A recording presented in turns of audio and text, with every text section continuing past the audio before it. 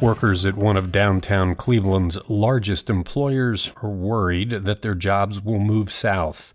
Mike DeWine still is not executing anyone, and a 31-year-old woman told Cleveland police a harrowing tale of 4 years in captivity in Kuwait.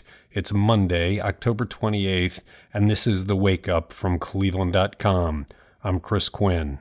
About 100 jobs at the Defense Finance and Accounting Service office in Cleveland will be transferred to the U.S. Navy in 2021 as part of a new payroll system for Navy employees. While a spokesman said no one in Cleveland will lose their jobs, workers worry the new payroll program will eventually transfer more jobs from Cleveland to a base in Millington, Tennessee that handles naval personnel and support functions.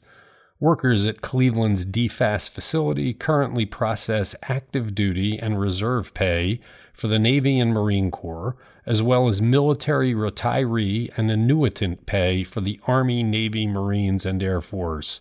They are headquartered in the Anthony J. Celebrezze Federal Building and the North Point Building downtown. More than 2,000 people work for DFAS in Cleveland.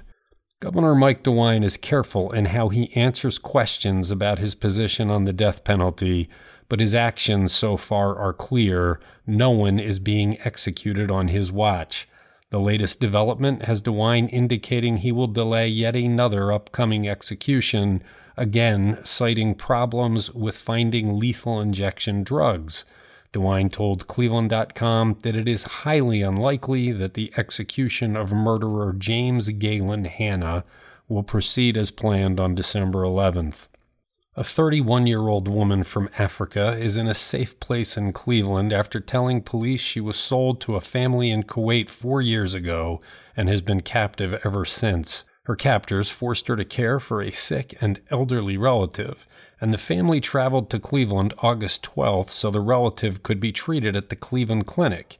In Cleveland, the woman said her captors locked her in an apartment, but she escaped and contacted police, telling officers she feared she would be killed if returned to Kuwait or to her family in Africa. Police are investigating, and the Rape Crisis Center found a place where the woman can stay. Passengers who ride the Health Line in Cleveland have to enter the buses through one door, wind their way to the front of the bus, and show proof of payment to the operators, which transit advocates say is just silly. They are calling on the Greater Cleveland Regional Transit Authority to change the system, which they say causes needless delays and discourages people from riding. RTA officials say they will give the issue a good look to see if there is a better way. 2 men were killed and 2 people were seriously hurt early Sunday after coming into contact with live power lines downed in a crash.